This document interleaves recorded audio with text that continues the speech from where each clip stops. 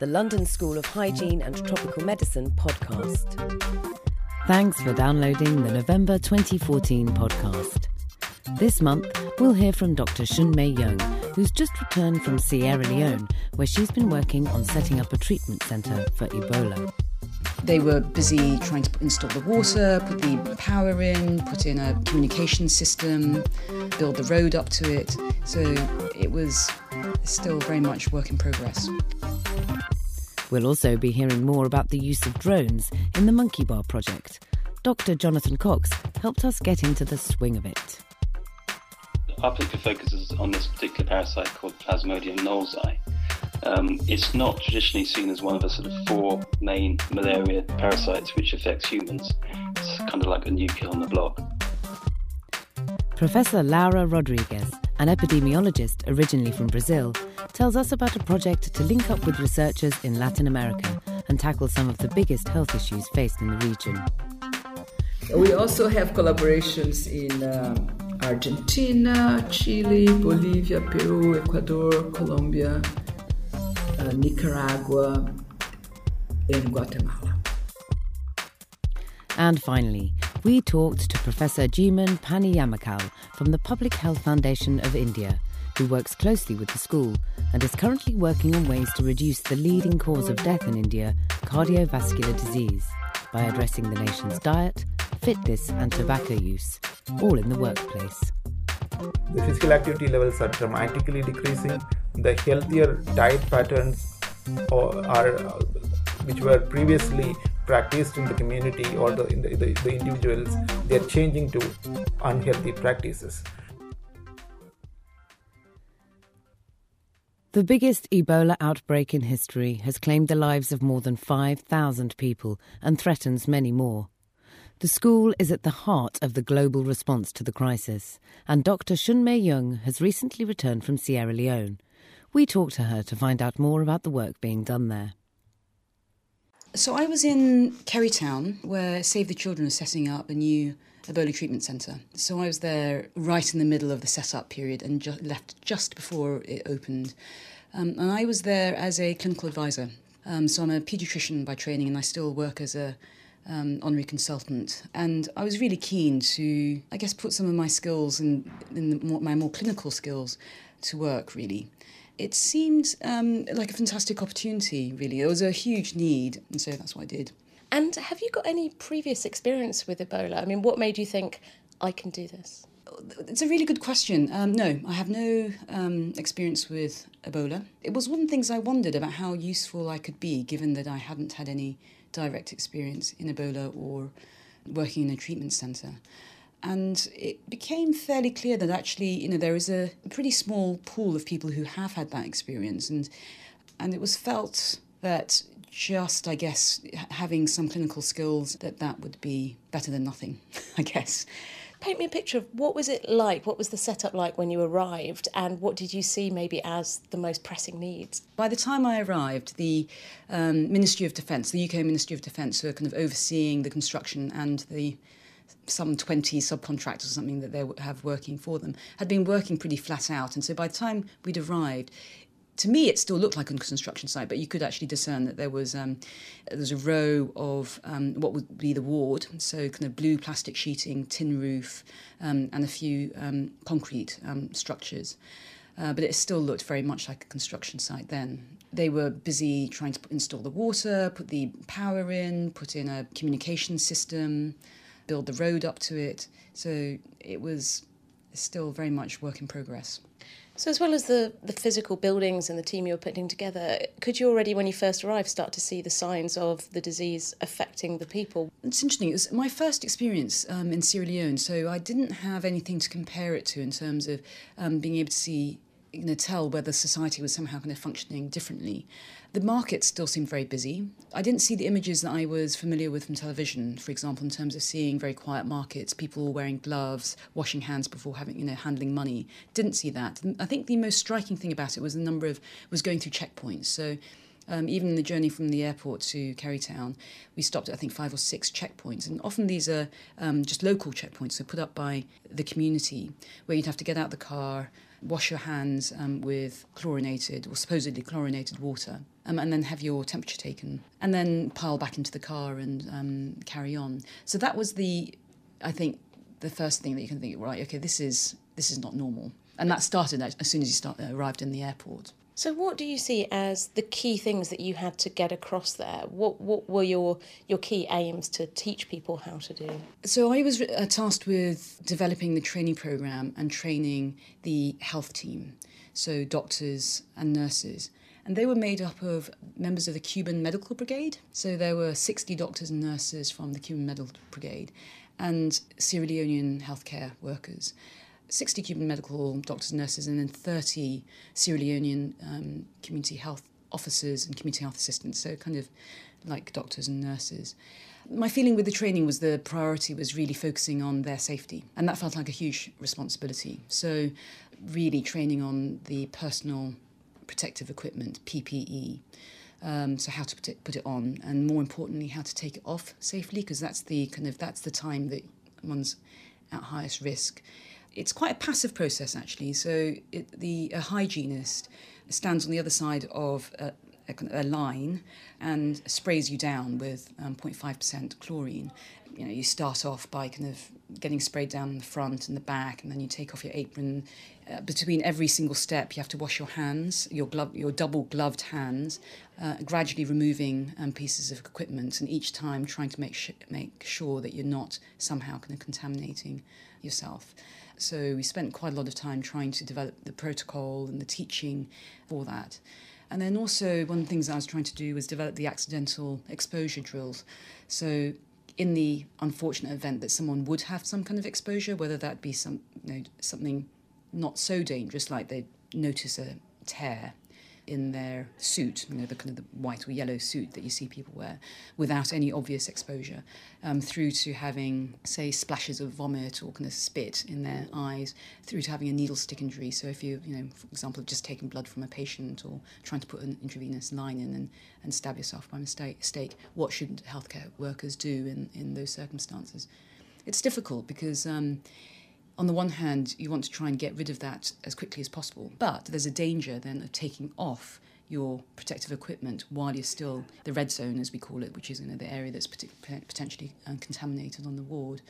And so striking a balance in terms of when should you just try and get out and go into the decontamination area as quickly as possible, and when should you try and do something immediately and trying to work out sensible protocols around that. And we see people on the news wearing these huge suits and treating patients and working with patients. What are some of the difficulties of working under those conditions? As you can imagine, it's mainly heat and sweat. It's really, really hot working in those suits in a tropical climate. What's equivalent to like a tent with a tin roof. It's quite claustrophobic because you've got all this, you've got a mask around your mouth, you've got a hood on, and you've got goggles. You can't hear properly because of the hood. Maybe you can't make yourself heard so well. If you've got an itchy nose, you can't scratch your nose, so you're not allowed to touch. You're not allowed to touch your goggles. You're not allowed to touch your mask. If you want to sneeze, you can't. You think the polite thing to do is bring your hand to your face. You can't do that, or you can't bury your nose in your sleeve. And also recognising signs that people are getting heat illness, so they're getting dehydrated or getting too hot. Because what you don't want is getting to the stage where yourself or a colleague are at the point of fainting and collapse on the ward. But you can imagine that can happen. That's not a good look in an Ebola clinic. No, absolutely. Then how on earth do you get this person out safely? They're horizontal. How do you get them to decontamination and get them out of their very hot suit safely? We were really trying to emphasise prevention. What are some of your most striking memories from that time? I loved working with the people I was working with, both in terms of the other team members from Save the Children. It was a small team. Everyone was working flat out, trying to achieve what seemed to be this, it was an enormous task. Everyone was trying to help each other out. So whether it was, the nutrition guy helping with the shift stuff in the warehouse, me getting the security manager and the data manager to come and help me do some PPE training because it's quite difficult on your own.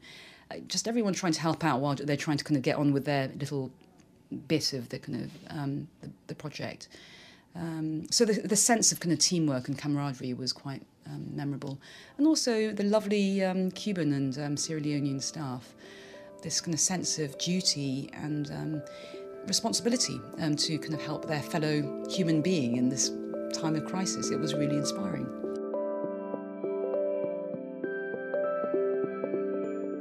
The London School of Hygiene and Tropical Medicine podcast.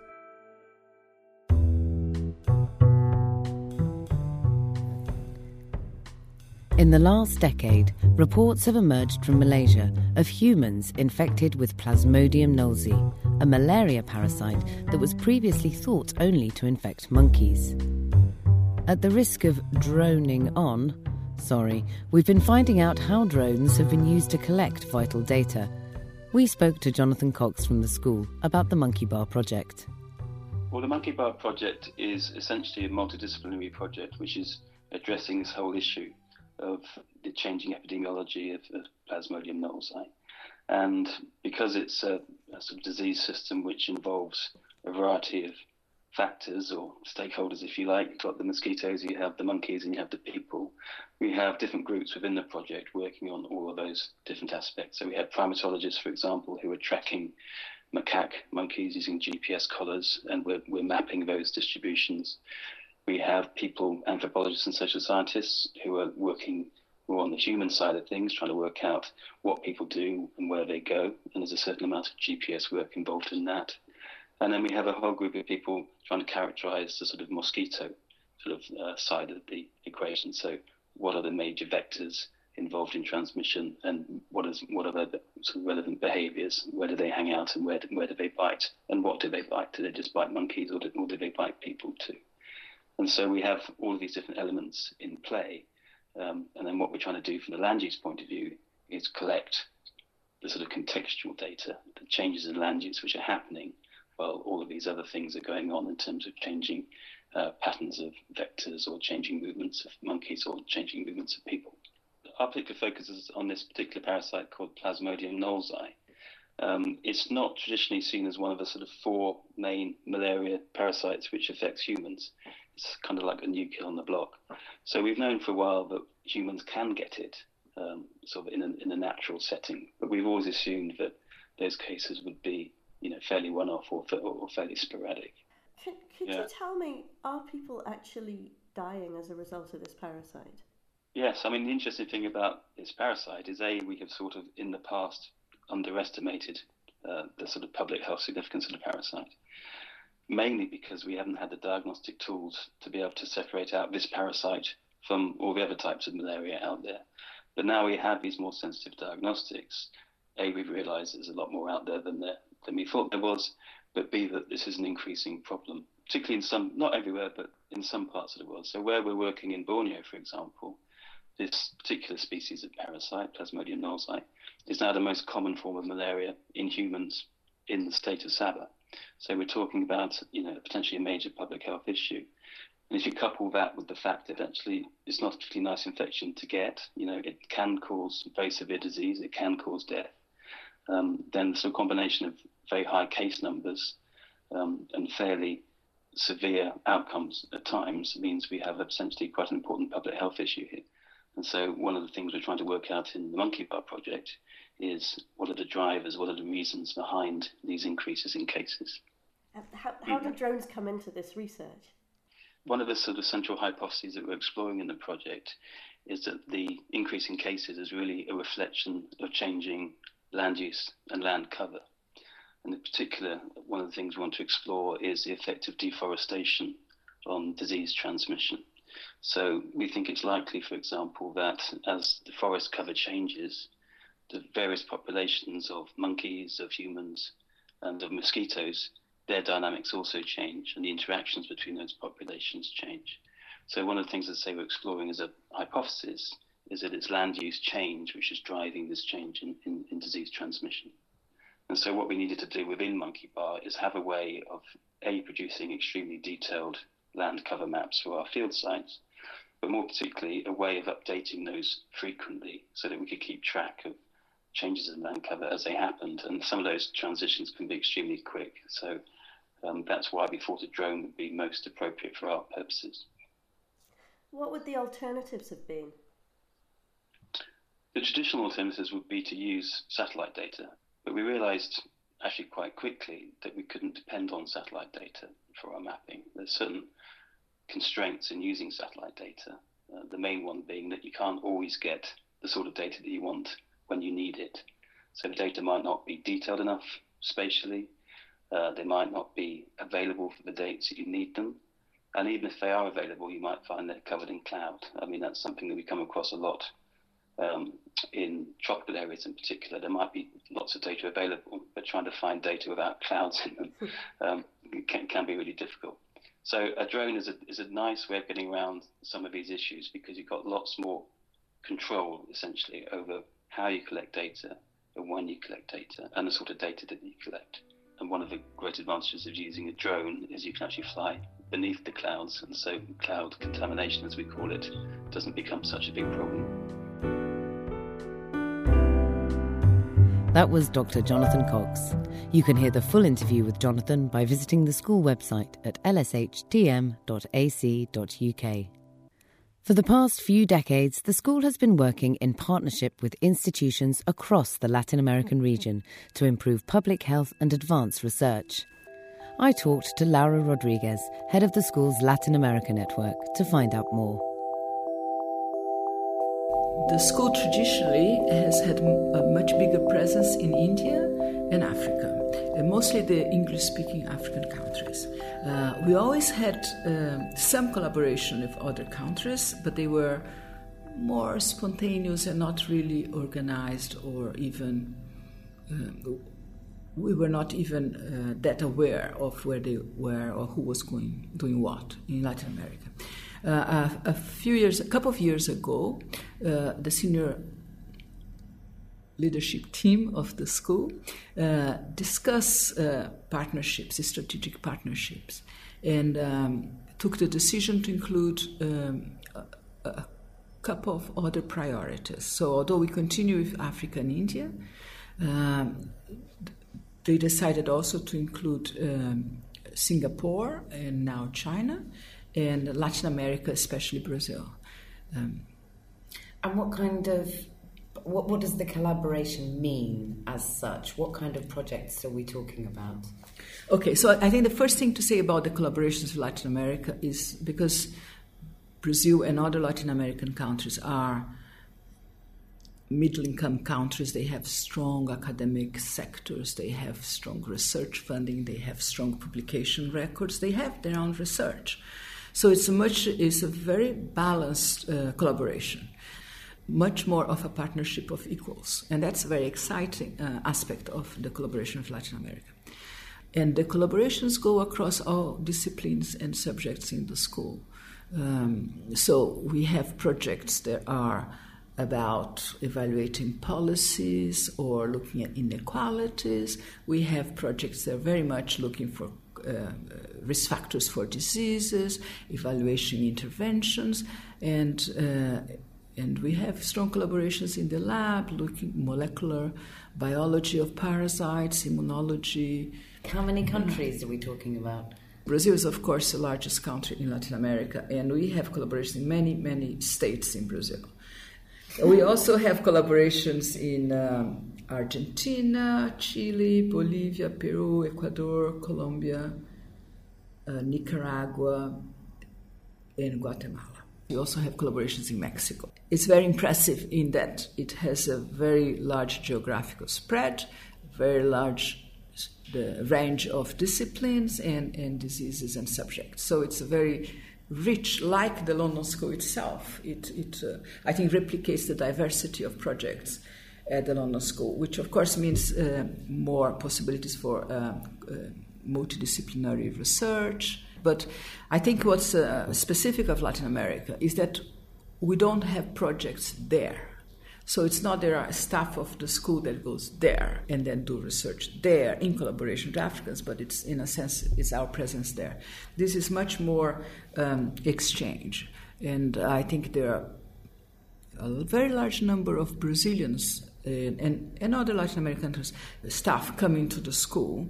I think particular interest is the program Science Without Borders in Brazil, who in the last 3 years, the president of the country, is a presidential initiative, decided to make the science in Brazil more international. They realized that globalization, science cannot be done in isolation, so they started this program where they plan to send 100,000 scientists, undergraduates, postgraduates in all countries in the world, international program.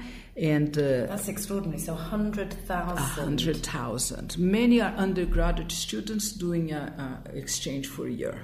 So I think possible developments for the future, I think we would like to see more large research grants, more substantial programs. I think we're doing a lot of many good programs, but I think as the collaborations continue, I think we develop trust and we build capacity and we build links, and I can see bigger, more substantial collaborations. I think the teaching collaboration is still very incipient.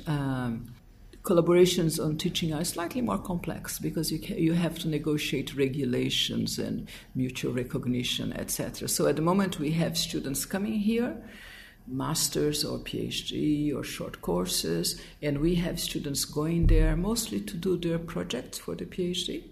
But I think there are endless possibilities of joint courses, maybe joint degrees. And I think we did mostly a robust beginning, and I think the future will be more creative, but I think there's lots of possibilities. And just looking through this publication here, you can see immediately how diverse the projects are. We go from biodiversity to disability to women's health to water and sanitation. It's extraordinary. I mean, it really does cover everything, doesn't it? Yeah. So what next? I think a lot of our collaborations in the past were in countries that speak English. And I think that's maybe that was necessary in the past, but as the world becomes much more global, the language of science is English. And I think the fact that those collaborations are not in English-speaking countries has not been a barrier. So I think we should readjust our perspective and not be hesitant in have collaborations with Latin America, because the fact that the languages, in a very large degree, no longer a barrier. I think we can... It's becoming irrelevant. Irrelevant, yeah. My view is that English is the language because it's the language of science. I don't think it's a country over another country. And sometime, and I talked about this when I give my courses on how to write scientific papers, for example, in Brazil. And a student once said, so if China continues their scientific production, will we all be writing papers in Chinese in the next 10 years? And I say yes. And I totally believe that, there's nothing to say that in 20 years we'll not be writing in Spanish. That was Professor Laura Rodriguez. Professor Jeemon Panniyammakal is an epidemiologist based at the Public Health Foundation of India. Over the past decade, he has focused on ways to reduce the impact of cardiovascular disease in India, particularly amongst young people. Jeemon tells us more about the scale of the problem and his work. Cardiovascular disease is a leading cause of death and mortality in India. It contributes to more than a quarter of deaths in India. What it means in absolute terms is that more than 2.5 million deaths annually. What is more striking is the fact that it occurs prematurely. That means in the productive life years age group. For example, if you compare the Western data with the Indian data, less than a quarter of deaths occur in the age group of less than 70 years in the West, whereas the corresponding figure for India is more than half. The dramatic increase in the cardiovascular disease in the past 2 decades in India are essentially because of two reasons. One is the physical activity levels are dramatically decreasing. The healthier diet patterns which were previously practiced in the community or the individuals, they're changing to unhealthy practices. Then the tobacco use in the low socioeconomic class group increasing every day. Not the smoking form of tobacco, but non-smoking forms of tobacco, which is widely prevalent in Indian settings. In addition to that, there are other biological reasons, like the lipid structure is different, the fat structure is different. we are known for the low muscle and high fat phenotype. How is your research helping to bring down this burden or alleviate this problem? We have been working in different strategies, and one of the main strategies that was successful, that we found successful, was a targeted approach. As you know, that to reach out to the entire Indian population is very difficult. We are 1.1 billion people. So we need to develop some innovative strategies. So one of the strategies that we developed was a targeted approach, selecting targeted group for primary prevention efforts in worksite settings. So selecting only the worksite settings and developing a cardiovascular disease prevention program. The way that we tested is that we selected 6 industries as intervention in work sites and 1 industry as a control work site, and developed a package of interventions after discussing each point with the employees as well as the management. So we had to take the management also into confidence and also the employees also into confidence. Also, we talked with the employees union because it was important for us to take their consent as well to implement these programs. And the mainstay of the program was primary prevention efforts, with basically to improve the awareness levels of risk factors and the disease condition in the population. So it was achieved through the pamphlets or posters which are displayed in different places in the industry. We involved the management seriously into the program. So when the management themselves they change, through that we could influence the social desirability of the employees. And in addition to that, we worked with the management and changed the canteen menu, the food inside the canteen. We provided healthier alternatives. Initially, they are suspicious about all the actions that we do generally because they are suspicious about the management, the reason why the management is changing the menu. They are thinking it as a cost-saving strategy.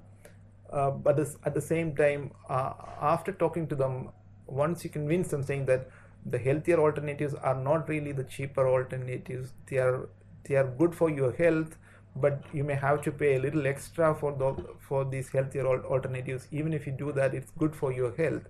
Then they will think that okay, the senior management is doing something good for us. Then it's very easy to change, to engage with multiple people.